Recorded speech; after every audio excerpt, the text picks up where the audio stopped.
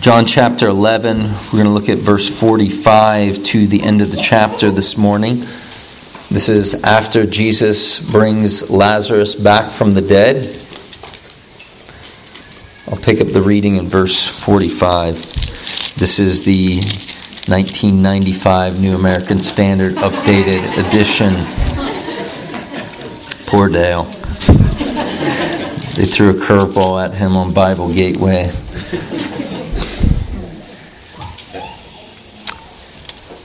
John chapter 11, verse 45. Therefore many of the Jews who came to Mary and saw what he had done, namely raising Lazarus from the dead, believed in him.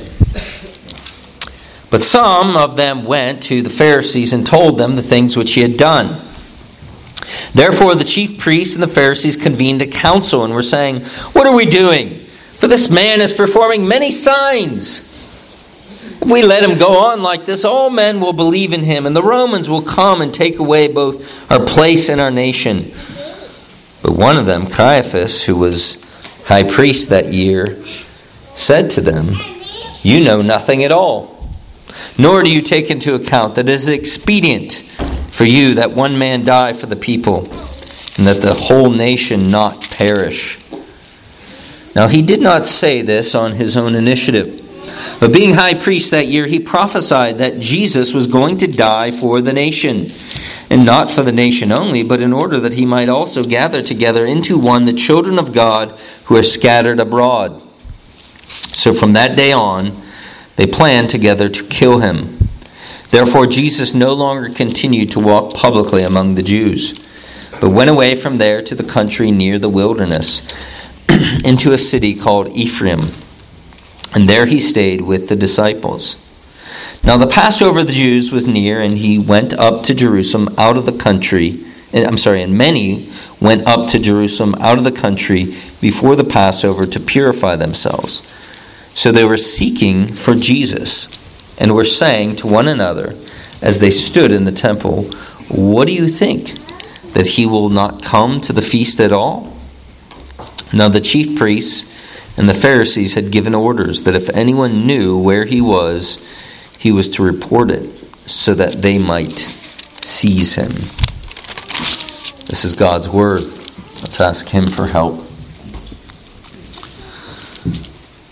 O Spirit of the living God, we pray that you would give us understanding into this passage that you breathed out through the pen of your servant John so many years ago, thousands of years ago, so that we might have it in our laps, that we can read it, understand it as revelation from you. We just sang, indeed prayed as we were singing, "Speak, O Lord." And so we ask that you would speak to us through your word and work through your word to draw the unrepentant to faith in the Lord Jesus and to build up and strengthen your people. In Jesus' name, amen. In case you hadn't noticed, conspiracy theories are quite popular these days. Between a combination of the internet making information somewhat egalitarian, that anybody can put out information there. If you get enough followers, you can have a place at the table. That is, at least until the big tech companies shut you down. Also, on the other hand, you have the reality that the art of journalism has fallen on hard times, where journalists used to be out to pursue and seek the truth and communicate the truth. But these days, it's just so much of mainstream journalism and media has just become an echo chamber to promote certain ideologies. And if you're a Christian, you have a biblical worldview and framework that helps you to understand man's depravity and sinfulness and the reality of unchecked power can do great evil. And so as a result of that, there's many conspiracy theories out there. So the rest of this morning, we're going to talk about QAnon. Just kidding. But there is a great conspiracy that takes place here in the Gospel of John. a great conspiracy, because the word conspiracy carries the idea of plotting, planning, and usually in a secretive manner, some kind of evil or some kind of malice that is being concocted. And this is what we see taking place in the Gospel of John, a kind of backroom conspiring against the Lord Jesus Christ. And this, to be sure, highlights the nature of man's wickedness and depravity, because Jesus has just done an amazing miracle in their midst, right? John chapter 11, Jesus has brought Lazarus back from the dead. And we would think, reading that, we would think everybody would have believed in Jesus. But that's not what happens.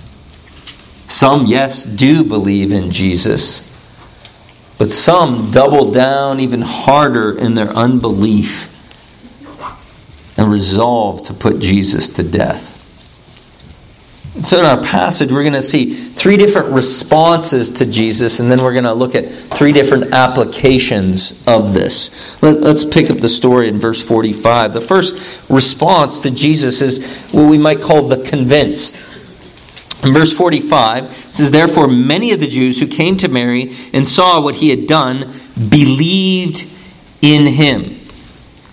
So there was many people. Remember, Bethany, where Jesus brought Lazarus back from the dead, was just 2 miles outside of Jerusalem.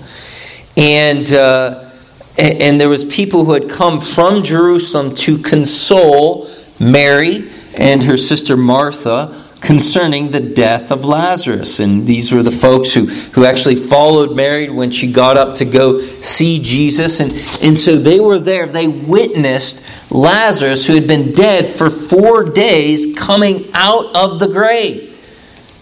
And as a result of this, they believed, they put their faith, their trust, their confidence in the Lord Jesus.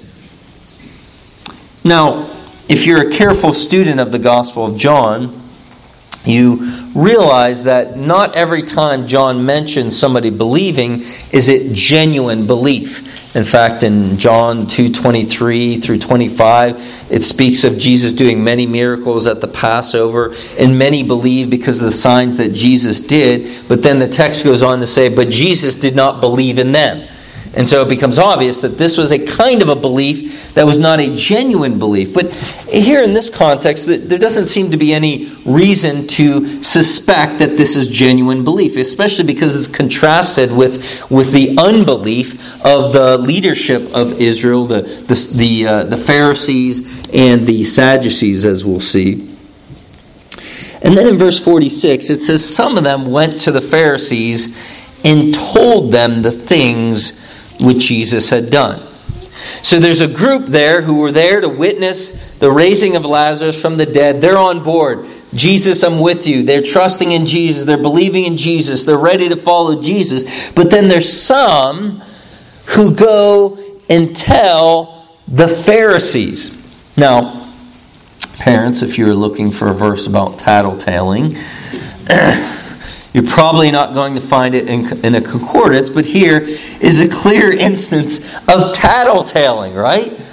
These guys witnessed Lazarus coming out of the grave. I mean, this was a tremendous thing.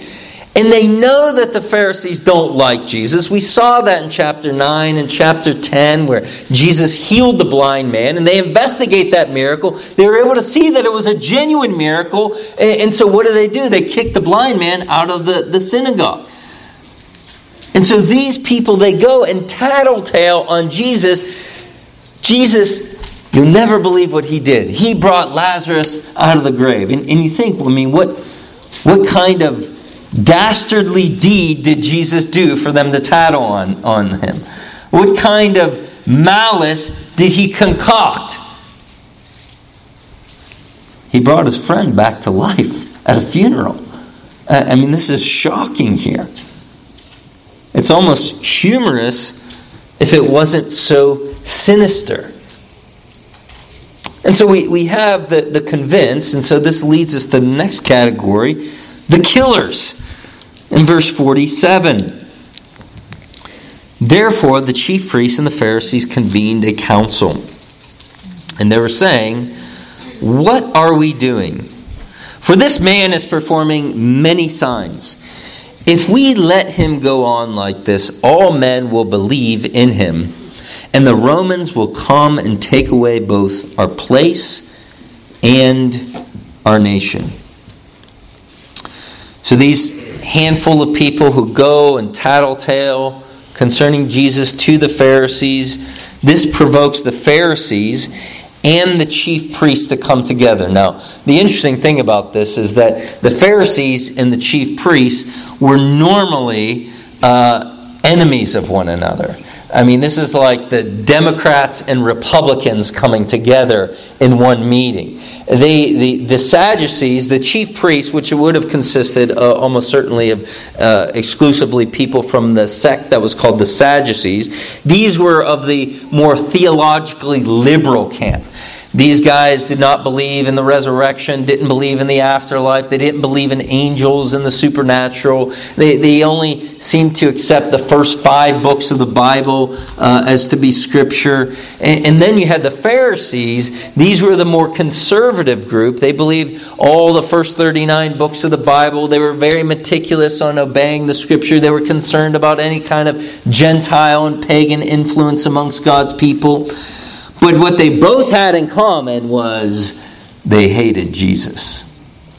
And so they actually conspire together. They convene a council. Now, this council was, in the Greek, it literally reads the Sanhedrin. So this was, if not the entire Sanhedrin, the entire kind of ruling body of elders in ancient Israel. It was a kind of a committee amidst that ruling body. So what John is communicating here, this is escalated up the ladder.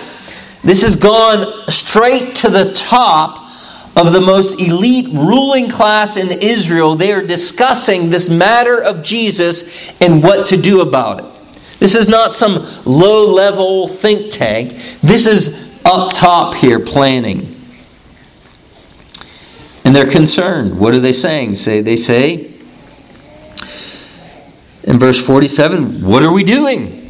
This man is performing many signs." Now this is fascinating. They don't question the legitimacy of Jesus' miracles, right?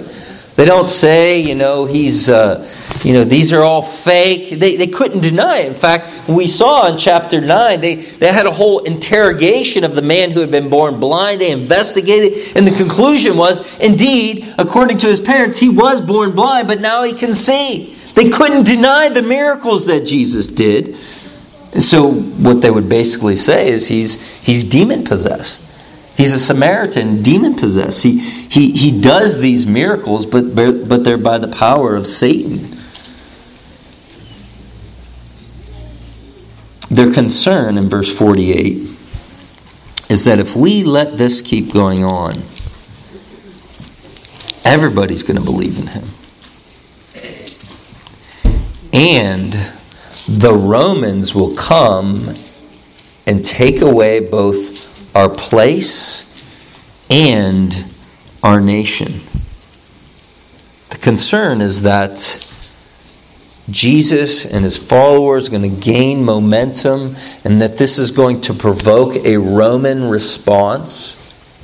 And the Romans are going to come in and they're going to take away everything we have here. Now there's probably a play on words here, because they're concerned that the Romans will take away our place and our nation. Now, most often place, when it's combined with nation, throughout the New Testament speaks of the temple. That was their place. But I can't help but think that there's a play on words here, because place in Greek, as in English, can sometimes mean a particular geographical plot, or it can mean a person's position or status. And so they're concerned about, yes, the place of the temple, but more importantly, they're concerned about their place, their status, their power, their position, their grip over the people. And so, how do you get people to go along with crazy ideas? Well, you provoke fear in their heart and desperation. And you can get them to do most anything. And so, they fear-mongered. If we don't do something about this, who knows what's going to happen? The Romans will come in and destroy this, and there's going to no longer be a temple. There's no longer going to be a people of Israel, a nation. Verse 49. But one of them, Caiaphas, who was high priest that year, said to them, "You know nothing at all." So amidst this elite group of leaders, the chief priests, who would have consisted of probably former priests of the high priestly family, also would have included members of the Sanhedrin. Out of this group, one of them begins to speak up. His name is Caiaphas. Josephus, the Jewish historian of this time period, identifies him as Joseph Caiaphas. He's considered to be high priest that year. Now, high priest, under the Old Testament law, these were the successors of Aaron. Aaron functioned as the kind of high priest. You remember, amongst the Levites, amongst one of the 12 tribes of Israel, you have the Levites, and it was out of the Levites that came the priestly group. These were the people who did the work in the tabernacle and then later on in the temple. But out of those priests, there was the high priest, namely the most important priest, who he had certain special duties, especially on the Day of Atonement, the day of Yom Kippur, where he would go into the most holy place and offer a sacrifice on behalf of Israel. And so it was a very elite, prestigious position. Now, we also know that Caiaphas, he was part of a group of former high priests in his own family. His father-in-law was named Annas, who had previously been the high priest. And so here Caiaphas, he's going to speak up in the midst of this group, and you can see how humble a guy he is. You guys know nothing at all. You don't have a clue. Let me drop some knowledge on you here. He's going to tell them what's up. Verse 50. He's saying, "You know nothing at all, nor do you take into account that it is expedient for you that one man die for the people and that the whole nation not perish." So Joseph Caiaphas stands up and says, "Don't you guys understand? Sacrifices need to be made. Sometimes a dirty deed must be done for a greater good. Sometimes it's necessary to sacrifice one life to save many lives." It's pragmatism, right? It's the great American philosophy. You need to do what works regardless of whether it's right or wrong. Verse 51. Now, he did not say this on his own initiative. This is John now recording this, saying this.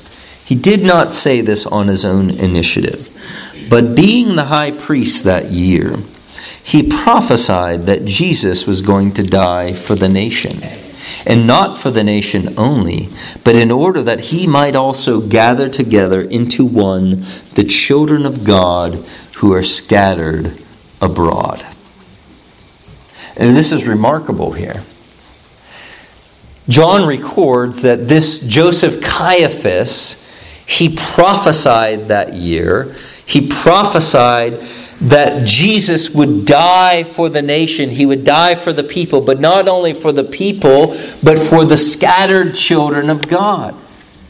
And this is one of those passages that is a great irony in the Gospel of John.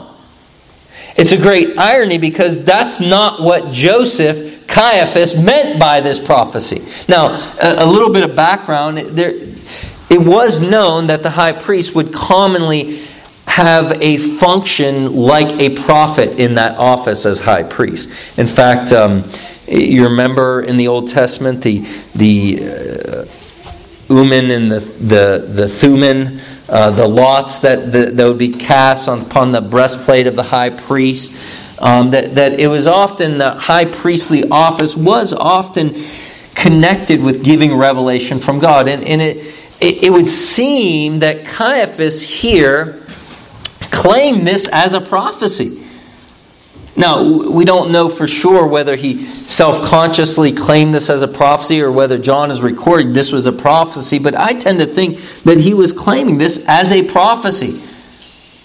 In a tremendously accurate prophecy, just not in the way that Caiaphas intended it to go.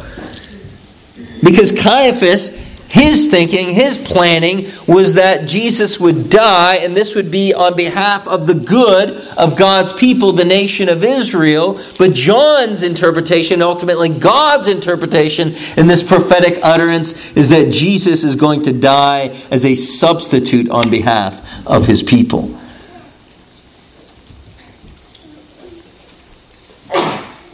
Caiaphas thinks by making this prophecy that it's about murdering Jesus on behalf of the people of Israel and the scattered diaspora. But God takes Caiaphas' words and uses them for his good purposes. Arthur W. Pink says, there are many devices in a man's heart. Nevertheless, the counsel of the Lord shall stand. Strikingly was this illustrated here. Caiaphas was actuated by political expediency. The Lord Jesus was to be a state victim. Little did he know the deep meaning of the words that he uttered. It is expedient for one man to die for the people. Little did he realize that he had been moved by God to utter a prophecy in honor of him whom he despised. What we have in this verse and in the one following is the Holy Spirit's parenthetical explanation and amplification upon the saying of the high priest. This is amazing that this high priest, in his diabolical intentions, winds up uttering a statement that in a very real sense is the core of Christianity. Namely, Jesus dying in the place of, on behalf of his own people. I mean, this is shocking here. Verse 53. From that day on, they planned together to kill him. From that day on, from this meeting on, they, meaning the Pharisees and the chief priests, conspired together to have Jesus murdered. What tremendous evil this is. Again, think of the context. Jesus has just brought somebody back from the dead. Instead of bowing the knee to Jesus and saying, "Oh, what must I do to be saved? Oh, who is this Jesus?" Maybe being curious about him. Maybe we need to investigate this a little bit more. They doubled down in their hardness of heart. They saw their power being threatened, and they concocted a plan to eliminate the problem. Verse 54. Therefore, Jesus no longer continued to walk publicly among the Jews, but he went away from there to went away there to the country near the wilderness, into a city called Ephraim, and there he stayed with the disciples. So Jesus, upon the knowledge of this plan to have him murdered, he lays low. But I want you to notice the first word of verse 54. Therefore, Jesus no longer continued to walk publicly. That's one of those statements that's easy to gloss over, isn't it? But what does this suggest about Jesus? That while this meeting was behind closed doors, in quiet and private, the ears of omniscience were in that room. And Jesus heard everything that was being conspired. Jesus being a real human who wept, as we saw in the previous chapter, but also having a divine nature that knew exactly what was being plotted against him. And knowing that his time had not yet come, he laid low for just a little bit longer. So we have the convinced, we have the killers, and then we have the curious in verse 55 and following. Now the Passover of the Jews was near, and many went up to Jerusalem out of the country before the Passover to purify themselves. So they were seeking for Jesus, and were saying to one another as they stood in the temple, "What do you think? That he will not come to the feast at all?" Now the chief priests and the Pharisees had given orders that if anyone knew where he was to report it, so that they might seize him. So John gives a calendar note here that the Passover of the Jews was near. This is now the third Passover in the Gospel of John. This will be the last Passover. The last Passover Jesus partakes in, and ultimately I would suggest the last Passover ever, because the Passover lamb was heading to Jerusalem, namely Jesus. And there's many who are purifying themselves. They've gone through this purification process prescribed in Leviticus so that they can make sure that they can properly come into the temple and bring their sacrifices. So they're traveling to Jerusalem, and then they're in Jerusalem, they're in the temple, and they're looking for Jesus. These folks are curious about Jesus. They don't see him anywhere around. They're saying maybe he won't come. They know the conflict he's having with the religious leaders, and so these folks, they're kind of like the folks who cause the rubberneck traffic after an accident. You know what that is, rubberneck traffic. You know, when there's an accident that's happened on the road, but it's been cleared off. It's off to the side. Nothing's obstructing the road, but people are driving like 10 miles per hour. Oh, what's that over there? Oh, look, that's the rubberneck traffic. Well, you know, they're just staring at the wreckage. These are folks that were interested in the wreckage that happened between Jesus and the Pharisees. They're curious about Jesus, but they're not really believers.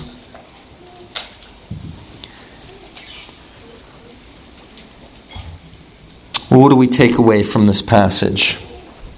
Well, let me leave you with three applications. First two for those who are not believers, and the last one for believers. The first application: stop asking for evidence. Did you notice in the passage, I mentioned it, Jesus did a miracle of bringing somebody back from the dead. I mean that's pretty significant. You think that's evidence for who Jesus is as the God-man, as the one who is the revelation of God? I think so. And yet we see clearly in the text, while some do believe, many still did not believe. And even amongst the religious elite, those who should have known better, the evidence was right before their eyes, but they tried to do away with the evidence. You see, the human heart, because of the effects of sin upon the human heart, it will always take whatever evidences are given and will interpret those evidence to suit one's own desires and often even sinful lifestyle. Nobody is an unbeliever because of a lack of evidence. Unbelievers do not lack information. They lack a heart transformation. In fact, the Apostle Paul explains this in Romans chapter 1 when he talks about all of creation screams out evidence. For since the creation of the world, His invisible attributes and eternal power have been clearly seen, being understood through what has been made, so that they are without excuse. That the world around us screams out glory to God and the wisdom and the goodness of His creation. It screams out who He is. That alone is enough to damn a person to hell for refusing to believe in the true and living God. So friend, if you're sitting here this morning thinking, well, if I just had a little bit more evidence, then I would believe in Christianity. Then I would trust in Jesus. Friend, it's never going to come because it's already came. Now that's not to say that we ought not to give answers and try to help somebody who's not a Christian to understand those evidences and whatnot. But nonetheless, we ought not to think that the evidences can actually transform a person's heart. The Holy Spirit of God has to subdue the rebellious heart to rightly understand and believe those evidences. J.C. Ryle, the Bishop of Liverpool, a couple hundred years ago, said, "Desperate wickedness of man's natural heart. A mighty miracle was wrought within an easy walk of Jerusalem. A man 4 days dead was raised to life in the sight of many witnesses. The fact was unmistakable and could not be denied, and yet the chief priests and the Pharisees would not believe that he who did this miracle ought to be received as the Messiah. In the face of overwhelming evidence, they shut their eyes and refused to be convinced. This man, they admitted, does many miracles, but so far from yielding to this testimony, they only plunged into further wickedness and took counsel to put him to death. Great, indeed, is the power of unbelief." Great indeed is the power of unbelief. The signs are indicators that point to Jesus, but you have to ultimately believe in Jesus.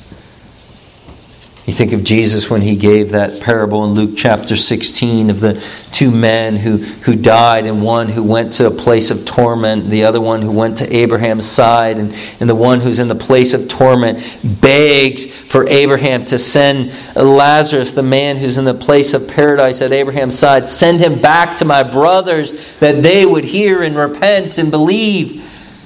Do you remember what Abraham said? They have Moses and the prophets. If they don't believe Moses and the prophets, they won't even believe if somebody rises from the dead. So, stop asking for more evidences. Believe the evidence is there. And then you'll begin to understand the evidence, the reasonability of Christianity. But not only stop asking for evidence, secondly, stop fighting against God. Because you won't win. You will not win. This is a boxing match that doesn't go well for you. I mean, look at what Caiaphas is doing here. He thinks he's got it all figured out. You guys don't know anything. Let me drop some knowledge. Let me tell you. Let me give you the lowdown on what's going to happen. How we're going to win this deal. He thinks he can win. He thinks he can beat Jesus. And yet in his very plotting and conspiring this wicked deed of the murder of Jesus, he's laying the very foundation of Christianity for thousands of years to come.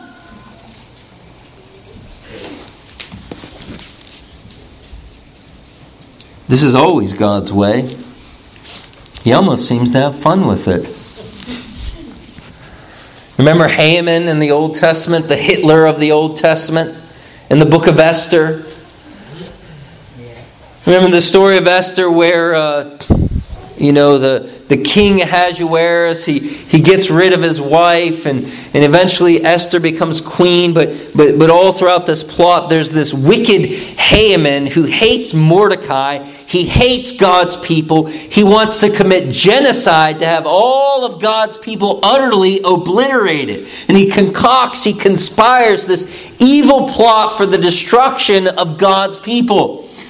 And he even, it would appear, in his backyard builds this great gallows to impale Mordecai on. You remember how the end of the story that goes, right? It's not Mordecai impaled, but it's Haman impaled. And this winds up an opportunity for God's people to root out all the opposition in the great Persian Empire against them. All this plotting and conspiring and concocting and trying to rail against God and His people, and ultimately God and His sovereignty uses it for His good purposes. There's a story in Scottish church history and Scottish Presbyterianism.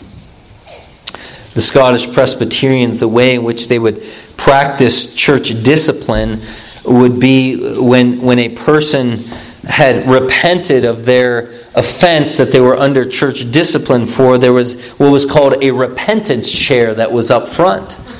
And they would sit in that repentance chair and make their public confession and be restored to the fellowship.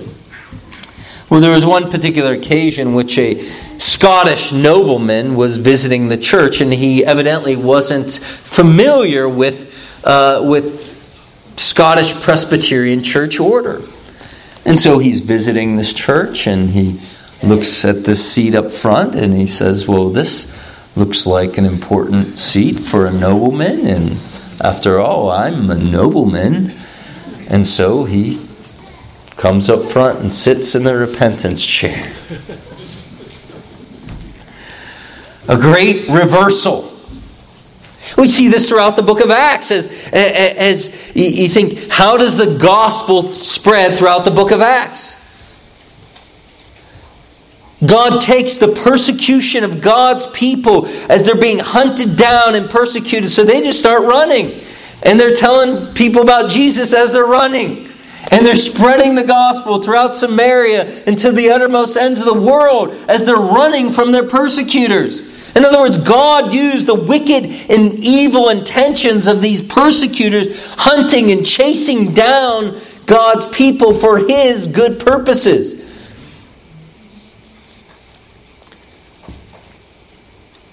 One person who may be most responsible for the establishment and propagation of the gospel in England during the English Reformation was a Roman Catholic woman by the name of Mary Tudor, also known as Bloody Mary. We say, how did that work out? Did she get converted? No. She diabolically sought to put to death every faithful minister of the gospel of Jesus Christ she could. And she did so publicly. And this became a shining moment for those English reformers, because there was some suspicion up until that time. Were these guys just in it for the money? Were they in it for the power? But they saw those men burned alive. And they said, wow, maybe we should listen to what they have to say. And they saw the cruelty and the wickedness of this woman in executing so many people that England didn't want to have anything to do with Roman Catholicism probably for 100 years after that. God used this wicked, diabolical Bloody Mary for His good purposes. So my friend, if you're here this morning and you're fighting against God, your arms are too short to box with God. You're like the little 4-year-old swinging at his 12-year-old brother as that brother just has his hand out and you're swinging and you can't land a punch. So better to repent and submit to Him. To turn and subject your will to His will. To trust in the Lord Jesus as your only hope to be accepted before God. To lay down your weapons of warfare and repentance and say, Jesus, I'm yours. I'm done fighting against you. I enlist in your army. And He'll take you. He'll forgive you of your foolishness and thinking you can fight against Him. Well, stop asking for more evidences. Stop fighting against God. Thirdly, start trusting God. Everything in this passage demonstrates God's sovereignty at work for the good of His people through the wicked choices of men. Did you get that? God working for the good of His people through the wicked choices of men. Amen. In the wonder and mystery of God and His almighty character, He is somehow able to exercise His sovereignty over evil without having a hand in the evil. So He Himself is not the agent of the evil, but He exercises His oversight over the evil in such a way that it does exactly as He purposes for His good designs and His good purposes, despite the responsible, wicked actions of men. And this is what we see in this text, is it not? We see this backroom conspiring, the murderous plot of the religious leaders, and the clock is going exactly as God designed. Exactly according to His sovereign will, albeit against His good character, namely the murder of an innocent man, namely the murder of the most righteous man who ever walked the face of the earth. This is the testimony of Scripture, Acts 2:23. This Jesus, delivered over by the definite plan and foreknowledge of God, you crucified by the hands of godless men. They're responsible. These are wicked, godless hands. But nonetheless, it was the definite plan of God. We ought to pray like the early church in Acts chapter 4. Acts chapter 4, verse 24 through 28. And when they heard it, they lifted up their voices together to God and said, Sovereign Lord, who made the heaven and the earth and the sea and everything in them, who through the mouth of our father David, your servant, said by the Holy Spirit, why do the Gentiles rage? Why and the peoples plot in vain? The kings of the earth set themselves, and the rulers were gathered together against the Lord and His anointed, quoting from Psalm 2. And then they say, for truly in this city there were gathered together against your holy servant Jesus, whom you anointed, both Herod and Pontius Pilate, and we could include, and Caiaphas, along with the Gentiles and the peoples of Israel, to do whatever your hand had predestined to take place. It was all according to plan. Does that mean that Caiaphas was not responsible? No. Does that mean that Herod was not responsible? No. Does that mean that Judas was not responsible? No, no, no, no. All were responsible and will have hell to pay. But not according to their will, but according to the good will of Almighty God. It happened exactly as He intended. God can shoot straight with a crooked stick. That's how He rolls. He's pretty good at it. But it's not like God is reacting to these situations and saying, let me clean up this mess here. No. This is His purpose from before the creation. And the infinite majesty of His wisdom that unfolds in human history. And somehow it involves the responsible choices of men and women, and all of it's according to God's sovereign design. And you say, well, how does that work out? God somehow being sovereign over it and men and women making real choices and decisions? I don't have the slightest clue. I have no idea. And yet it's taught over and over in Scripture. I could show you 100 passages over and over. Both of these truths side by side. Somebody asked Spurgeon one time, how do you reconcile God's sovereignty and human responsibility? He said, I don't reconcile friends, I reconcile enemies. They're not enemies, they're friends.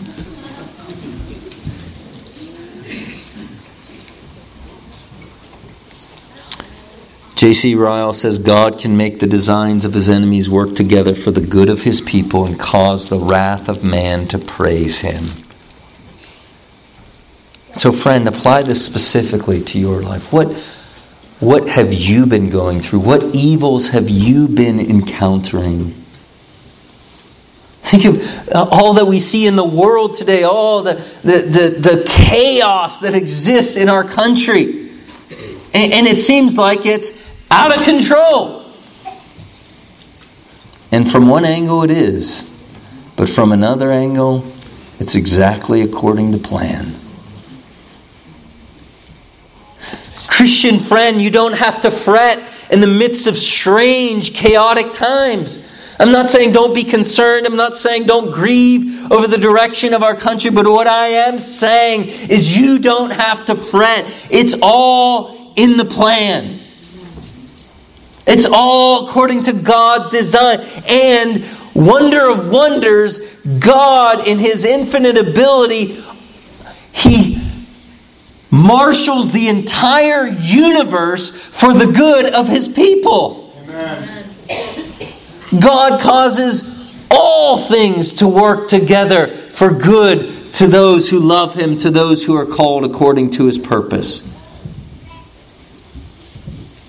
Friend, you can be certain that God, whatever cosmic things are going on, whatever personal things are going on, God is at work behind the scenes in them for your good. Right. You can trust Him. He knows what He's doing. It was John Newton who said he would never try to change any of God's providential dealings in his life. He would just screw it all up. That should be our posture. And we trust God in the midst of whatever suffering or evils we are encountering.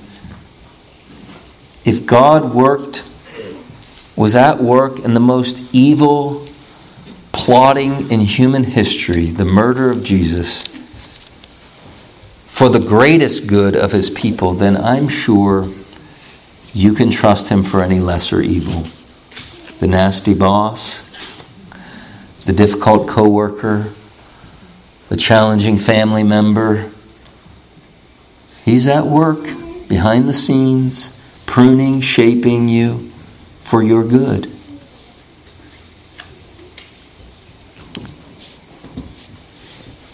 Caiaphas unwittingly testifies to the truth of the gospel.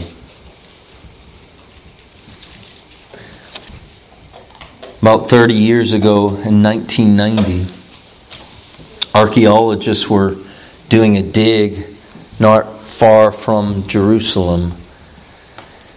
And they came across a handful of different ossuaries. An ossuary was something that was popular between 20 BC and about 70 AD. Sometimes they're called bone boxes. And what would happen is after they would bury somebody, after some years in which the body had decayed entirely and all that was left was bones, they would take the remains, those bones of that person who had died, and they would put them in a box and store them.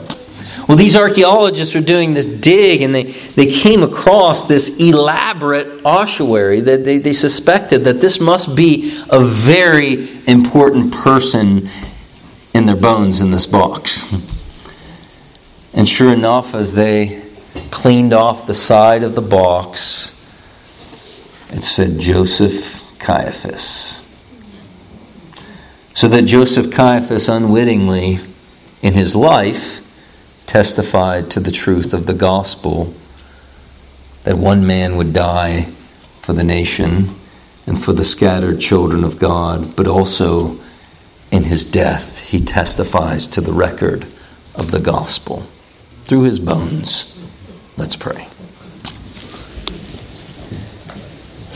Lord God Almighty, you always win. What fools we are to fight against you. But Lord, help us not only to lay down our weapons, but to trust you because you are good. You are good in all your ways. And Lord, we don't understand all that you're doing behind the scenes through the wicked choices of others. But Lord, we can rest assured that your plan goes exactly as you intend, and you are good. And so, Lord, help us to trust in you. In Jesus' name, amen.